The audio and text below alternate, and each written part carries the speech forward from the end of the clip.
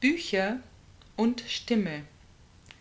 LibriVox ist ein lateinisches Wort, das man mit Bücherstimme übersetzen könnte. Was hat es damit auf sich?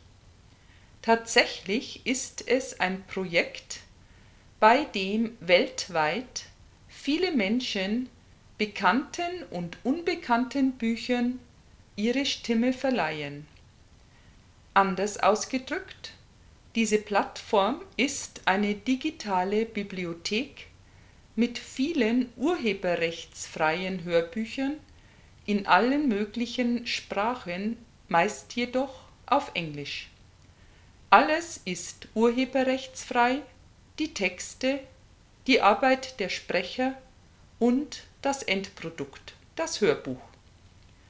Bei der Verwirklichung dieser Idee zeigt sich das Internet von seiner besten Seite.